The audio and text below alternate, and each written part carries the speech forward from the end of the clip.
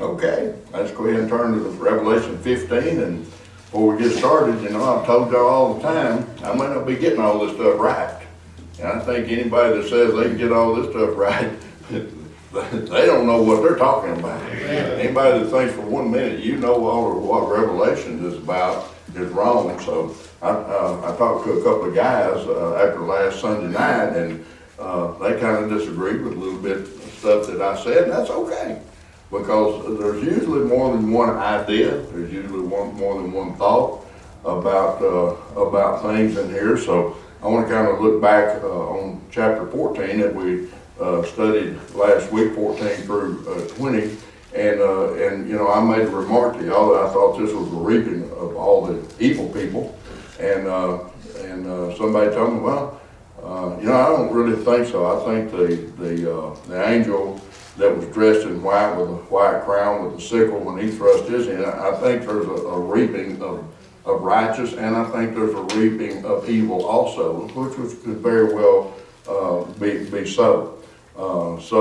I just wanted to tell y'all that that's a thought that you could have. And then the second one for sure was the reaping of the evil people, because they were cast into the great winepress of God.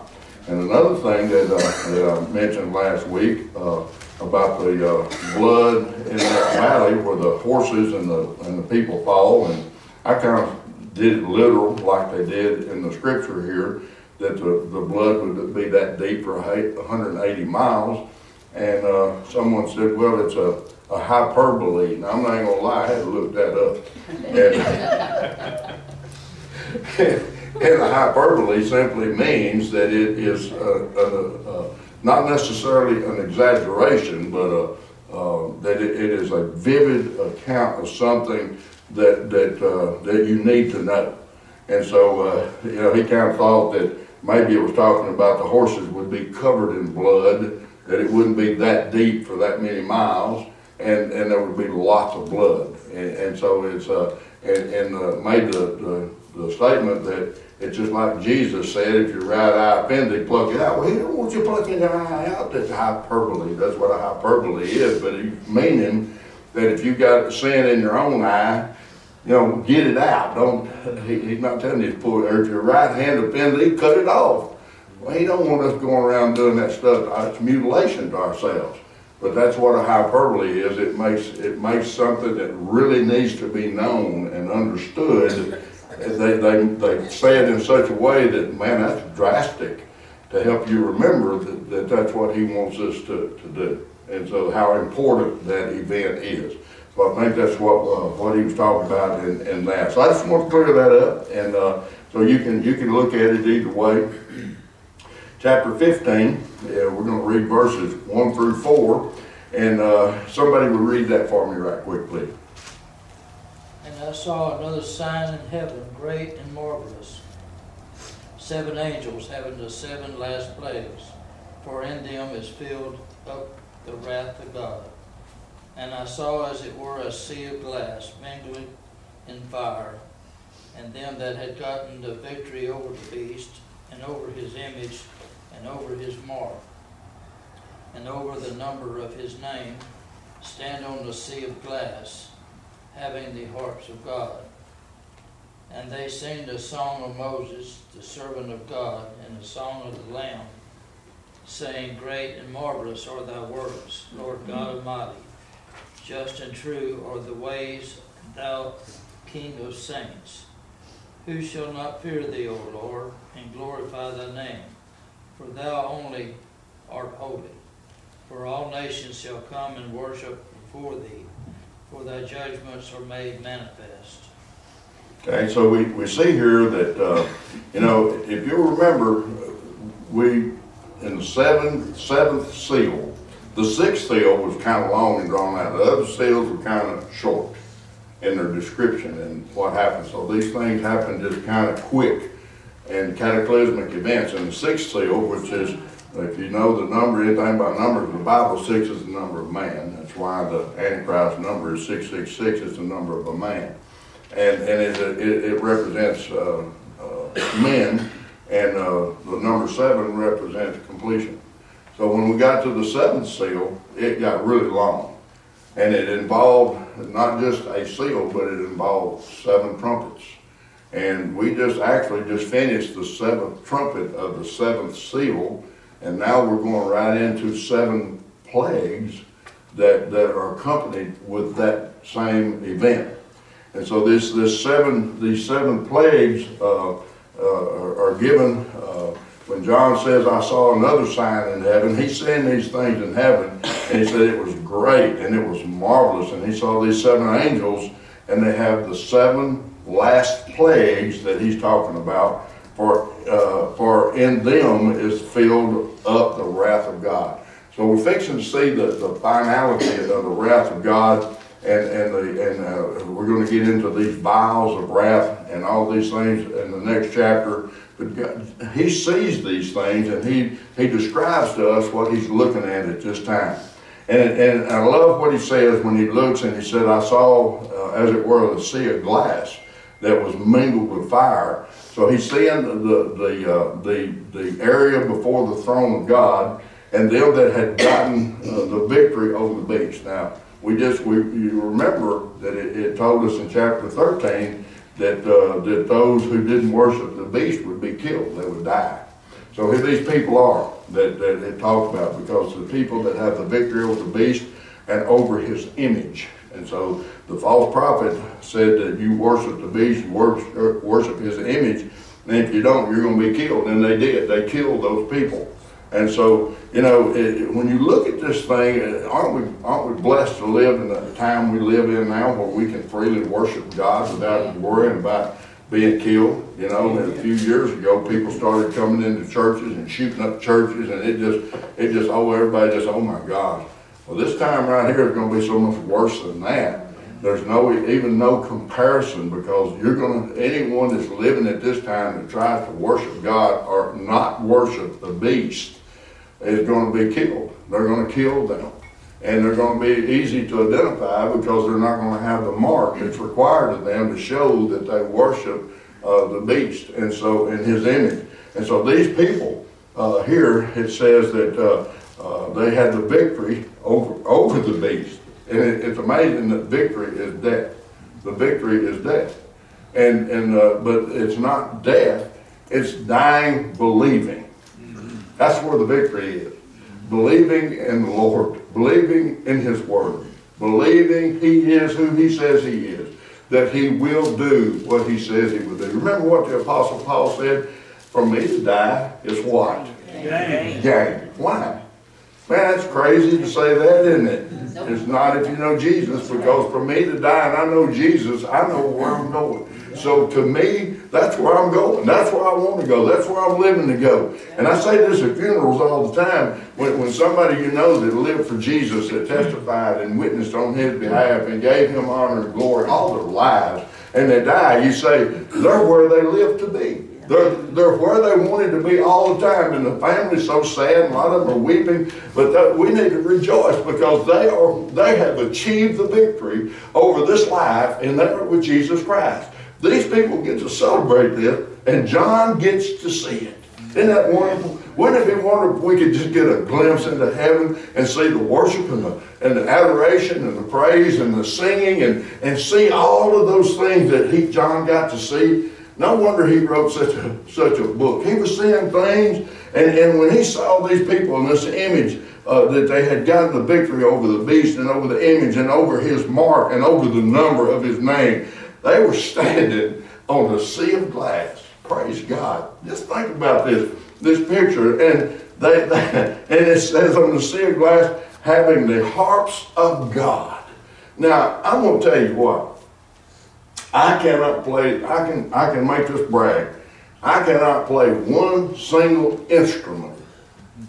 None. I'm terrible. I can't even pat my foot and sing at the same time. If I start clapping my hands, I have to shut up. I'm musically challenged, and I'm electronically challenged. If you tell me to go to a web page and do something, so that's just the way it is. But when we get to heaven, when we get God's harp, we'll be able to play it. You don't have to know how. You're going to know how, because he's going to give it to you, and you're going to play beautifully when you do it, because everything there is that way. And I'm glad. And so these people having the heart of God. And what do you do with a harp? You play. David had a harp, and when he played for Saul, it soothed his demonic soul. It gave peace to his soul, his tormented soul. And so these people have gone through the torment. They've gone through the fire. They've gone through the death. They've gone through everything for Jesus Christ. And now they have a victory. And they're celebrating the winning that they've won.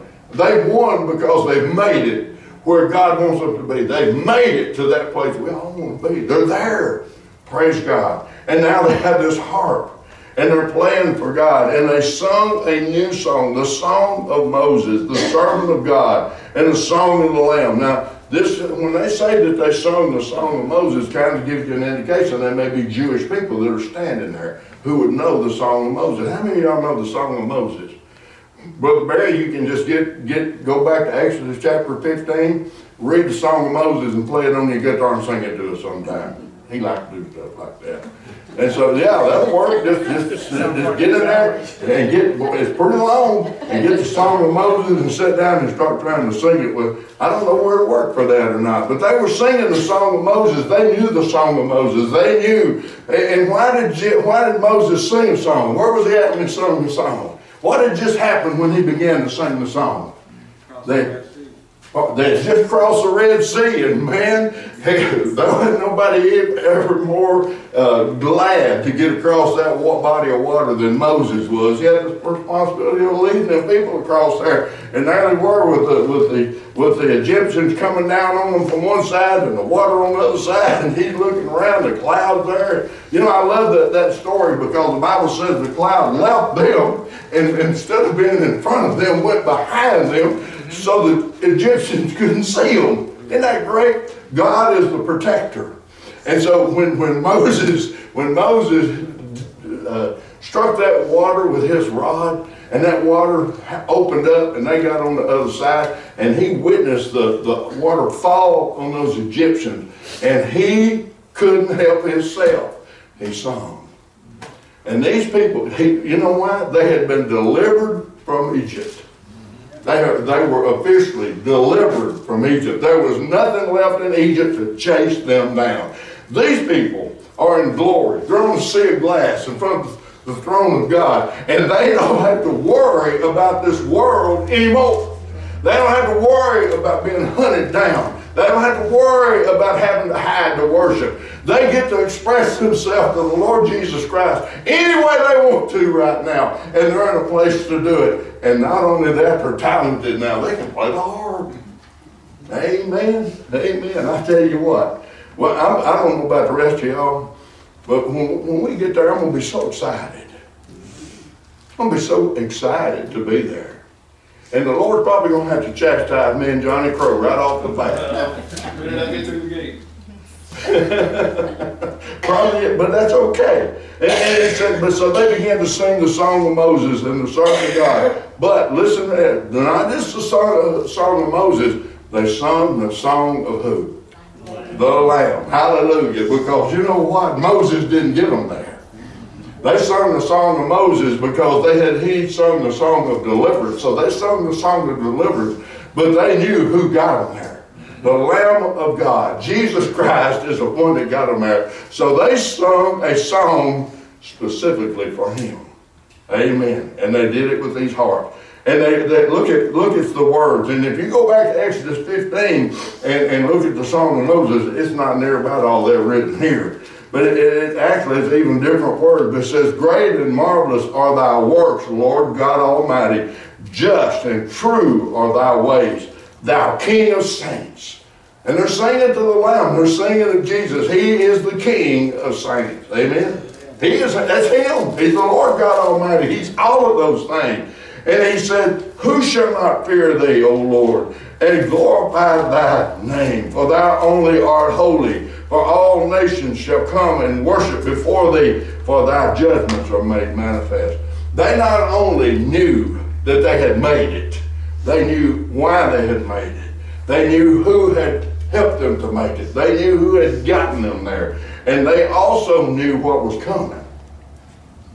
Amen? Amen. They knew what was coming. Y'all listen to me. There is going to be a judgment coming, and you better believe it here, because they believed it over there. Judgment is coming. And we are all going to be judged. We're going to be judged. You know, the righteous are going to be judged for their works. They're not going to get there because if we make it and hear Jesus say, well done, we're not corrupted anymore. We're not going to be blamed. We're unblameable. We're undefiled because once he gives us that, we're good. Okay, you're there. You're in. So the sin that was here that so easily beset, gone. You know why? Because we believed him. We accepted his sacrifice. We accepted his word. We repented. We called on his name often. We were consistently confessing to him and being made clean over and over. We took a bath every time we got close to Jesus in his blood. And he took our sins and washed them white as snow. Hallelujah. I tell people all the time, don't come in them doors with sin and leave out with that sin. That's awful. Yeah. Come in them doors with sin and get washed and leave out clean and whole and bright and shiny and all brand new. We do that all day. You know, a lot of people say, well, I got saved and he made me brand new, so it's all, no, it ain't. That's just the beginning of it. We get to just keep, I mean, you know, how many of you take a bath once every 10 years? Whether we need it or not. Whether we need it or not. That's right. You know, once a week ain't even enough. Amen. I don't care what they tell you in Arkansas. I'm from Arkansas. When I moved to Texas, I started taking a bath there. Well, almost every night. Listen to me. There ain't no sense in walking around with that dirty, funky sin on your body, in your heart, in your mind. You don't have to. We've got holy soap. It's red. Scrub down with it. Tell him about it. And be done with it. Amen. Amen. When you get through taking a shower, you don't take that drain out and reach up and I need to pull some of that dirt back out and rub it back on me. How many of you have ever done that? You don't, do you? That sounds nasty, don't it? But we carry that sin around and it's more dirty and grungy than any dirt we ever wipe off. That sin is awful stuff. Separates us from God. Is a reproach to God. Is sickening to God. We don't have to carry that junk with us. Clean. And these people here, when they rejoiced, they knew they had got it right. They knew where they were at. It was no more sin for them. It was no more repentance for them. They didn't have to give an account to anybody but the one they were looking at. Amen. That's our Lord. Y'all, we need to live every day like that. We need to live every day in his presence. We need to live every day forgiven. And we need to forgive every day. Every day. And move on. Why? Because if we want to get on that sea of glass, that's what it's going to take to get us there. Amen. We need to move on. Get on and get on. What is your goal? What is your goal? My goal is to hear him say to me, Gary Terry, well done, thou good and faithful servant. Come enter into my rest. If I don't get to hear that, I haven't done right. I haven't done well. Amen? Because the only other thing you would hear if you don't hear that is depart from me, you worker of iniquity. I don't know who you are. That's my goal. Now that's a simple goal, isn't it? I want to hear him say to me, well done. And I want to do whatever it takes. And you know what? Sometimes I just have to eat crow. Sometimes and you know what? I got a mouth. Everybody knows that. I got a temper. Everybody knows that. I have to try my best to keep it under control. The Spirit of God gives us, one of the fruit of the Spirit is self-control. And that's the one I have to pray for all the time. But you know what? Sometimes it don't work out well. I still sin anyway. What do you do now? You confess it to him. You confess it to him. You make amends, and you go on about your life for him. It's always that way. It has to be that way. And it's something we need to learn to be able to do this and not worry about looking weak. You know what? The strongest man in the world is the one that's meekest before God. If you want God to exalt you, He tells you how. Humble yourself to me, and I will lift you up. Amen? Amen. Being humble before God is not weakness. It is great strength. Yes, it is. It is great power. You know why? Because it releases you. It sets you free so you can continue to live for Him without regret. Amen? That's what we all need. That's what we all have to work toward. And so these people have found it. They have been there. They did not yield. They didn't yield to the world. They didn't yield to the beast. They didn't yield to the false prophet. They didn't care. They didn't get medicine. The Bible don't say how they died. They didn't get medicine. They didn't get to go to the doctors. They couldn't go buy food. They couldn't go buy anything because they did not have that mark. And it says so here. And they got the victory. How? They died for Jesus Christ. Praise God. Let me ask you a question. Do you have that much power in you? We all need to ask ourselves this question. Do you have enough power in you to refuse to be able to buy anything to keep from having that mark? Do you have that power? If you don't, you're in trouble. Because listen to me. When the time of great tribulation came, these people right here were at the mercy of two, God or Satan. Satan's not merciful. He was merciful to them in this life. He allowed them to buy. He allowed them to live. He allowed them to buy, sell, trade, do those things. He allowed them to have medication. But you know what? He don't give eternal life. He only gives temporary life. He ain't got no control over eternity. He can't give you anything eternal but hell. That's all he can give you. Because that's where he's going to be. And if you follow him, you're going to be where he is. If you follow Jesus, you're going to be where he is. Amen. The choice is ours. It's always ours. And so we're supposed to do whatever it takes to get where he is, where he wants us. These people have found it. They have playing the harps of God. They're singing the song of Moses. They're singing the song of the Lamb. Hallelujah.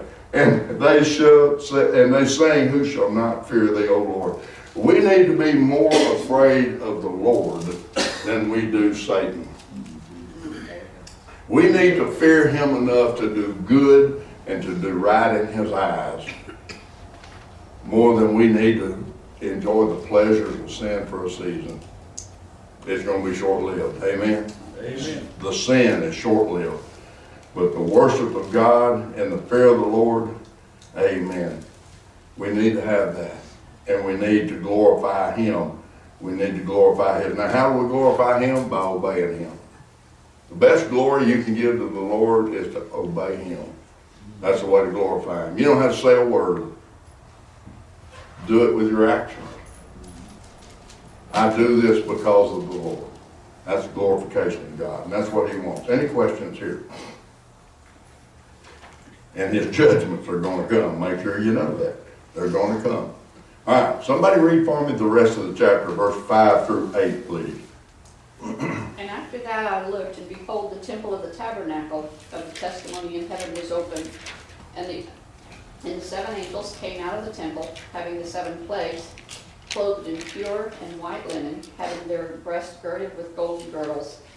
And one of the four beasts gave unto the seven angels 7 golden vials full of the wrath of God, who liveth forever and ever. And the temple was filled with smoke from the glory of God and from his power. And no man was able to enter into the temple till the 7 plagues of the 7 angels were fulfilled. Read verse 1 of chapter 16, please. And I heard a great voice in the temple saying to the 7 angels, Go your ways and pour out the vials out of the wrath of God upon the earth. Okay, so after John witnesses this glorious sight of these people on the glass of fire, singing before God, now he beholds something else. He beholds the temple again. He sees the temple. Now, if you'll remember, earlier in chapter 11, he beheld the temple. What did he see in the temple when the door opened? He saw something. Anybody remember? You don't remember what John saw when the temple doors were opened in chapter 11? Ark of the Covenant. He saw the Ark of the Covenant of God. And I told you, I said, they ain't lost it. It's there. He's got it. God's got it. The Ark of the Covenant is there. The Ark of the Covenant is the promise of God. It's the holiest of holies. It's Him. It's a picture of Him in the holy place, in the holiest of holies. And Jesus, Christ, has tore down. And notice that if he looked in and saw it, it ain't behind the veil. Amen. You'd walk into the temple of Solomon, you wouldn't have seen the Ark of the Covenant. You'd have seen the veil. You might have seen those poles sticking out from it where they had to carry it by. But you didn't see that Ark. When the door flung open in Revelation, he saw the Ark of the Covenant. Praise God. The Ark of the Covenant was the centerpiece of the temple. It was the holiest of holies. Like everything in heaven is the holiest of holies. Amen? Yeah. Praise God for that. And so he sees it opened again. He said, and I looked, and behold, the temple of the tabernacle of the testimony in heaven was opened. And there were 7 angels that came out of this temple. And they had something with them, having the 7 plagues, clothed in pure white linen, and having their breastplates girded with golden girdles.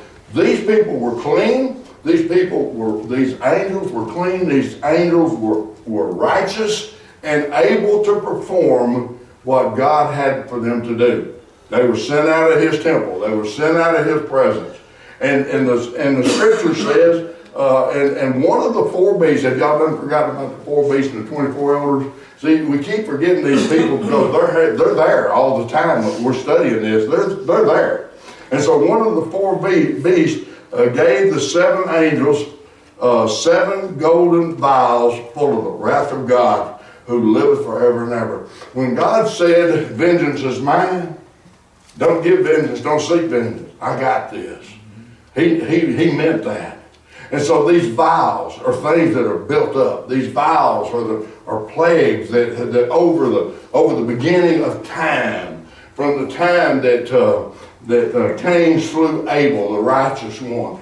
All of this wrath is gathered up. This wrath has been already poured out on Jesus Christ for me and you. That's why we don't have to have the wrath of God. That's why many believe that we're not going to be in this tribulation, that the wrath of God was poured out upon him, and we don't have to go through this. But these people that were in this time, but that had not been saved until this time, they had to go through this. So these vials, and these people that we just studied about in the first part of 15, they had given their lives because they would not denounce Jesus Christ. They had done it. And so the vials are handed out. The 4 beasts gave them to the 7 angels, these 7 golden vials, full of the wrath of God, who liveth forever. And the temple, look at this, the temple was filled with smoke from the glory of God. And that's reminiscent in the time of Moses and going across the wilderness, when the Lord gave them their first tabernacle. And the Bible said, and they had a tent of meeting, and then they had a tabernacle. And the Bible says in the tent of meeting, where Moses would go to meet with God before the tabernacle was ever built, that he would go down there to seek God's will, and sometimes the smoke would fill that place. And the Bible says that the tabernacle, the dedication of the tabernacle, when they did the tabernacle, the Bible says as they dedicated that, the glory of God came down. And it filled that tabernacle with smoke. And Moses and Aaron had to leave out of it. They could not stay in the presence of God. And he stayed there and he got ready to leave. Amen. But it says he's going to do that in heaven too. The smoke of the glory of God is going to fill. It says, and the temple was filled with smoke from the glory of God and from His power.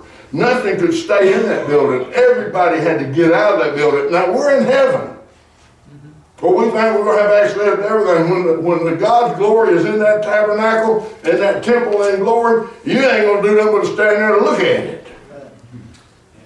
Amen. He's still God even there. He's still all powerful even there. And He will be honored even there. And so no man was able to enter into the temple until when? The Bible tells us. Until these 7 plagues are complete, I'm going to be in my temple. Amen. Think about that. You think God means business? Absolutely. Do you think that He's showing His power? You think that He's showing that He still be honored and glorified and worshiped and praised even there? Y'all listen to me. We're not going to get to quit worshiping and praising God over there. We're going to continue to do that. And let me tell you something. If you can't do it here, what makes you think you're going to do it there? Think about that. We need to give Him honor and praise and glory all the time. We do. And a lot of people argue over what that looks like. It's more than this or that or hopping over. That ain't it. That's right.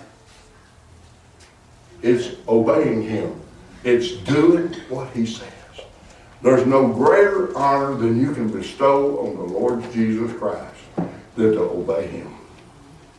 Amen? Amen. No greater honor. There ain't nothing any better you can do. You want to please Jesus? Start obeying Him. You want to bring Him honor? Start doing what He tells you to do. You want Him to lift you up? Obey Him. Amen. We need to get that down. Because we got it in our head, all I got to do is go to church. Every once in a while go down there and talk to the preacher, get him witness to everyone. And I'm not making fun of witness. I'm just telling you. Testimony in the church, the Bible says we live by the word of our testimony. If we were to, and this is going to be ugly. If we were to get up and really testify about how we really live, ouch. We get up and testify about something that we saw we should have been looking at. Something we said that we shouldn't have said. Something we thought that we shouldn't have thought. We don't ever get up and testify about how bad we are, do we? We just testify, oh, I love the Lord, and that's good. But are you obedient to God? Are you clean before God? Have you confessed your sin before God? Have you been made clean by the blood of the Lamb? When you want to testify, you need to make it. You know what? When we eat the Lord's Supper, we're going to do that February the 11th. We're going to do that. And we're going to ask everybody to make themselves clean before they take that wafer. And you know what? It's a shame to any person who refuses to make themselves clean, that will let that celebration pass by them rather than humble themselves before God. Amen. Oh! Amen. What do you think He thinks about that? This is His supper. Mm-hmm. And He said there ain't but one thing worse than that, and that's going ahead and taking it with sin in your life. Ain't nothing else, nothing wrong with me.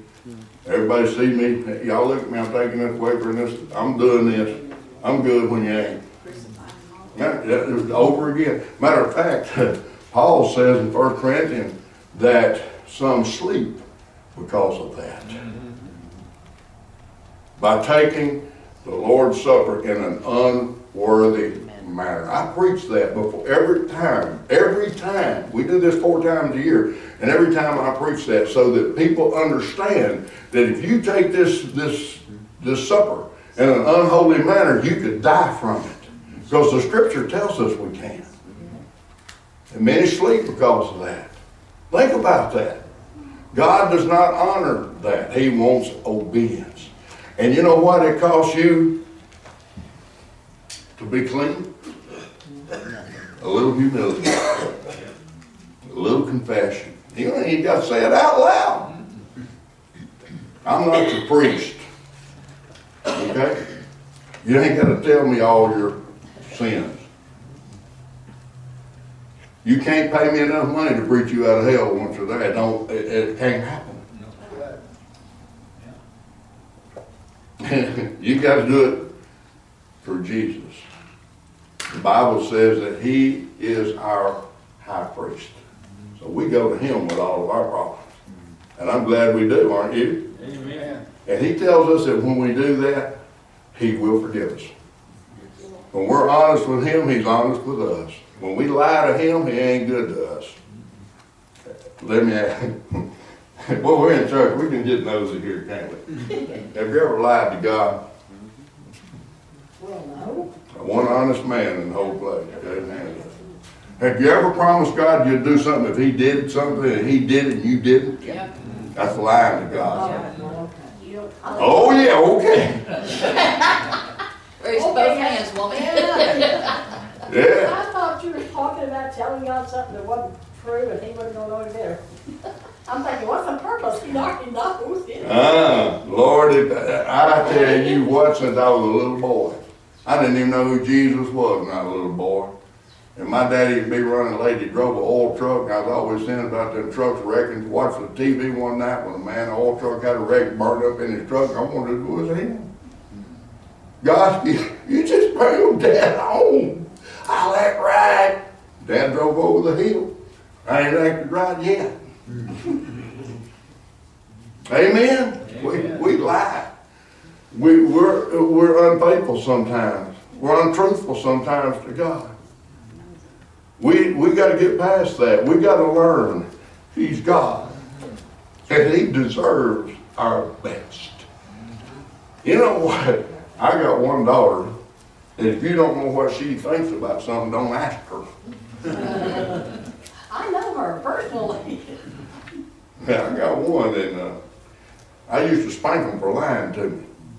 I ain't spanking you for what you did, I'm spanking you for lying to me. And when she figured that out, she'd make me blush sometimes. Shouldn't have asked. You asked for it. I told her don't lie to me, and I won't spank you. I shouldn't have made it, but I shouldn't have put it that way.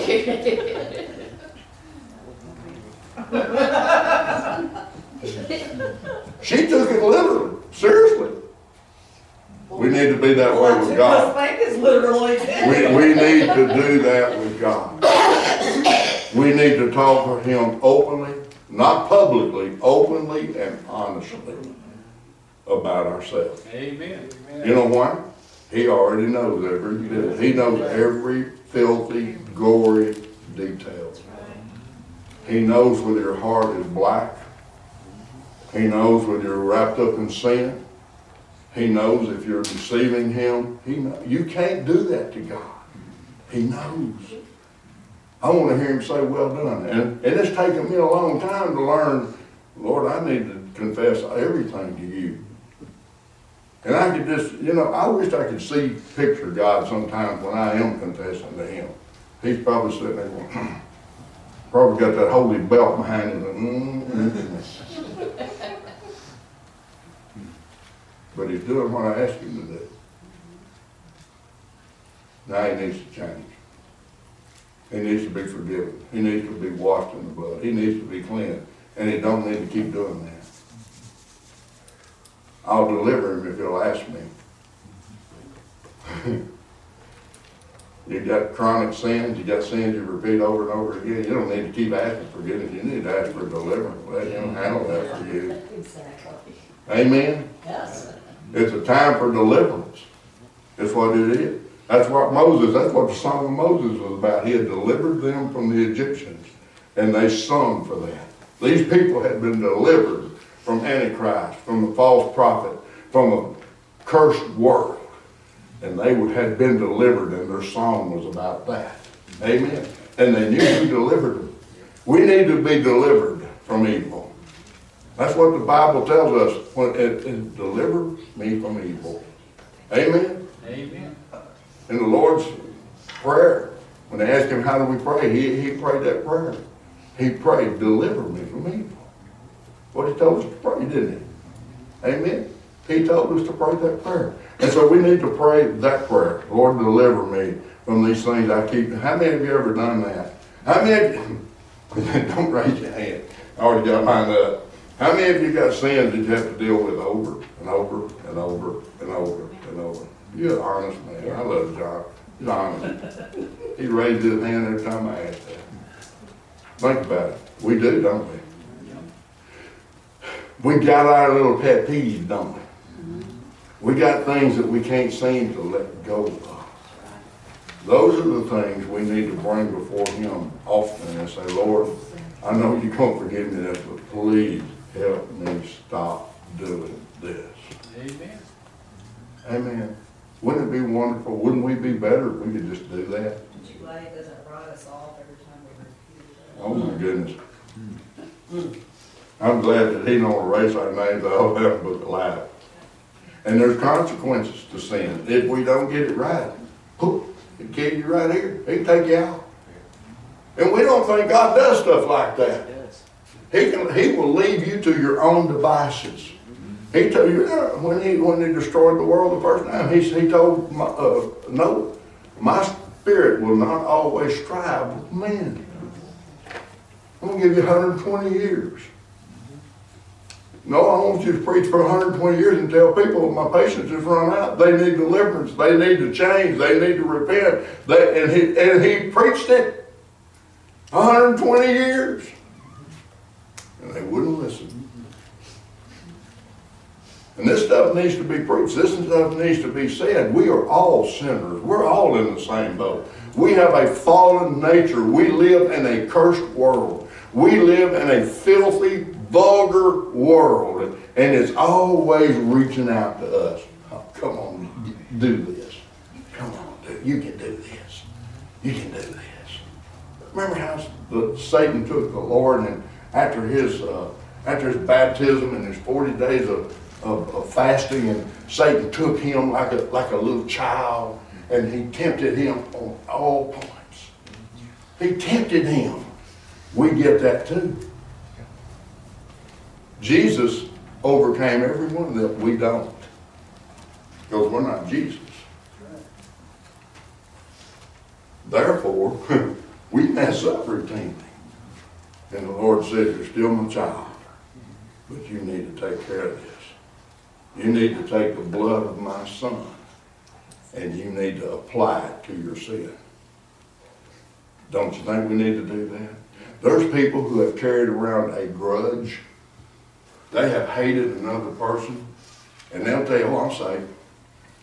And they have carried that hatred and bitterness around with them so long that they actually believe that it's not costing them anything. You know what bitterness does to us? Kills you. It kills us. It causes us to be sick and frail. It takes away worship and praise. Bitterness is something that you can't lay down at night without thinking about it. Well, that's the things that we got to get hold of. We got to give them to him, and he will take care of those things for us. Is it easy? No. Does it not require anything on our part? Yep, it does. And he tells us what it requires of us. Quit bringing it up. Quit talking about it. Just give it to me. Let me handle it. And he will. And he said, when he saw this, and he said that he saw this smoke and this glory of God and this power, this magnificent power, and he made it where he could see it. And no man was able to enter the temple till these plagues of the 7 angels were filled. And I heard this great voice that come out of the temple saying to the 7 angels, go your ways, pour out the vials of the wrath of God upon the earth. The voice from the temple, from the smoke, the Father, if you will, told him to do this. When the world's destroyed, when wrath's poured out, it ain't going to be Satan. It's going to be God. It's a fearful thing to face the wrath of God. It's something you won't survive. It's something the world won't survive. It's something Antichrist won't survive. The false prophet's not going to survive it. All the armies of the earth will not survive it. The wrath of God. Amen. I want to fear God, don't you? Amen. I want to fear God and I want to obey God. Not just because I say I love God, but because I really know He can do everything He said He's going to do, and He is. All of His promises concerning all these are yea and amen. And John gives us a picture by writing it down of the things that are coming. And y'all, I'm telling you, I believe with all my heart, they're coming sooner than later. There's no doubt, just by time, we're closer than we've ever been. People ask me all the time, when do you think the Lord Jesus is going to come? I say, any minute. And I mean that. Any minute. The rapture of the church, any minute. Praise God. Are you looking for that? Are you waiting for that? Are you ready for that? I hope you are. Y'all are going to take up next week and start with the vials and show what each one of those are, and start that study in chapter 16, verse 2. What will be the date? That'll be a new month, won't it? The 4th of February. Can y'all believe we've already had a month in this new year? Amen. 2nd and the 4th. Time's moving, and don't waste it. Time's moving. Don't waste it. You look at your little grandkids, they'll be up in your lap, they'll be doing it, and the next thing you know, you turn around and they're 20 years old. It's happening that quick for us, isn't it? How many of y'all is life going by really quick right now? You know what? I figured out something. I didn't know this. The older you get, the faster it goes. It does. I was a kid, I didn't think I was ever going to start to school. When I did, I thought I ain't never going to get out of school, and I did. It just took forever. And it speeded up after that. You get married, you start having a family, and zoom, zoom, zoom, and the next thing you know, you turn around, you ain't got nobody in the house but you and the wife. You don't know who she is. She don't know who you are. You don't know where the kids are, what they're doing. It's crazy. Friday afternoon to Monday morning. Oh, I mean, it's a snap. Yeah. It's just, but when you're in high school, it's just seems forever. It goes forever, don't it? If I can just get past this. You never got started All right. Any comments about tonight's study? You're just looking at this. We serve a gracious God. But looking at this, what's going to happen? When He says, I've had enough, it's going to be bad. It's going to be bad. Yeah. Matter of fact, the Bible don't tell us that not is He only patient, He's long suffering. He gives us ample opportunity. Time and time again. There's gonna be that moment where that time's gone. It's going to be that time, and we don't know when that time is. And not only does He deal with nations and the world that way, He deals with individuals that same way. He deals with individuals that same way. Look in the Scripture, it's all in there, where He's dealt with individuals. And His patience walked with them, and long-suffering walked with them. And He changed things around them, and He changed them, took them out sometimes. Amen. I just got to thinking, it's one thing for unbelievers or sinners to be living their lives in total disregard for God. At what point is He going to get tired of it and fed up with it? But it just hit me like a ton of bricks. What about all of us believers? What about all of us Christians that are not obeying Him, not living right, have what they think are secret sins that nobody's being affected, nobody knows, whatever? How much more that's got to be hurting His heart and adding to his wrath. Talk about being fed up. It's one thing to be fed up with sinners, but your own children spitting in your face? That's what we're doing. When we sin deliberately, we don't care what God says, we don't care what he thinks. I'll repent later, you know, whatever. That's got to hurt God's heart so much more than people that don't even know him. And are we adding to his wrath? Are we the ones making him fed up? That's scary. Yeah, I think we are. Yeah. I think that's why in Revelation, he talked to the 7 churches before these things came to pass. And he told them, every one, there's some of them he was really, you know, Laodicea, you ain't got a shot at nothing. He told them, unless they repent and change. Thyatira, he said, I'll take away your candlestick, you're going to change. I'll come do it myself. I'll take you out myself. You got to change. He told those churches those things. Repent. Get right. He's still telling us those same things. That does never change with you, God. Never does. And we all still need to be, well, we got good and bad. And he said there ain't no reason to just have good and bad. Have good. Repentance helps that. Causes that. Where it's all good. Amen. Remember the 2 churches, Philadelphia and Smyrna? You know what? He had nothing bad to say about them. You know why? They were under so much persecution. They didn't have time to do wrong. They were just trying to survive. And they were surviving and continuing to believe in him, and he respected that. He can make it, so all we're doing is trying to survive. But right now, his grace, he has just given us so much mercy and so much leeway. Amen. And if we ain't careful, we'll hang ourselves. So we need to make sure that we are who we're supposed to be. To not be is hypocrisy. Amen. Would you stand? Thank y'all for being here tonight. Thank you for your comments. Keep studying. I thank you that you're studying the Word of God. I hear it all the time. People call me saying, wait a minute, you said this. That's good. That's a good thing. That's what I want you to do. I want you to study the Word of God. Why? Scripture tells us to show yourself approved unto God. That's why it's important to study. Not make me happy. Make him happy. To make him happy. Amen. To make him happy. So keep studying, keep chewing, write things down, write down questions, write down what you see, what the Lord shows you, and share it.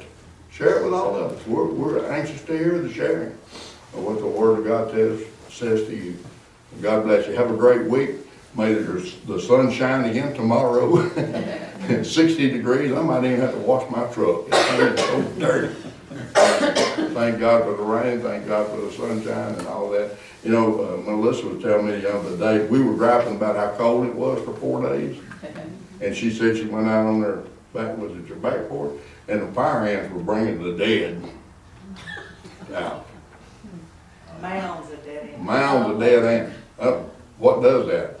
Cold weather. Who gave us the cold? God did. And God controls even the pest around us. He has to do things a certain way if we'd be overrun by them. And so thank God for all of it. Find a way to praise Him in everything. That's what He wants from us. Amen. That's good. You can't see God in the little things, you can't see him in anything. That's right. That's right. If you can't see Him in the little things, you won't see Him in the big things either. Amen. Pearl Bailey had a quote years ago that said, people see God every day, they just don't recognize Him. That's right. They seek Him every day. They just, yeah. And He said, seek me while I may be found. And He also says, seek me and I will be found of you. He knows the difference between one who's really seeking Him and one who's just saying, I'm seeking God. Amen. God bless you. We love you. Brother Jim Boss, would you dismiss us, please? Dear Lord, we just come before you tonight, just thank you for the way that you've granted us grace and mercy. Lord, we just thank you for this opportunity we've had to come to study your word tonight, to better understand what's coming down the line. Lord, just open our hearts, open our minds, and let us receive anything that you have for us. Lord, let us be aware of your presence in everything that we see, and everything that we do. And Lord, let us do the things that need to be done for your honor and your glory. Lord, as we go away from this place, we just ask for traveling grace as we return to our homes. And Lord, just give us the opportunity to come back the next time the doors are open. Lord, we just ask you to be with us, lead us, guide us, and direct us in each and everything that we do. We ask these things in your name. Amen. Amen.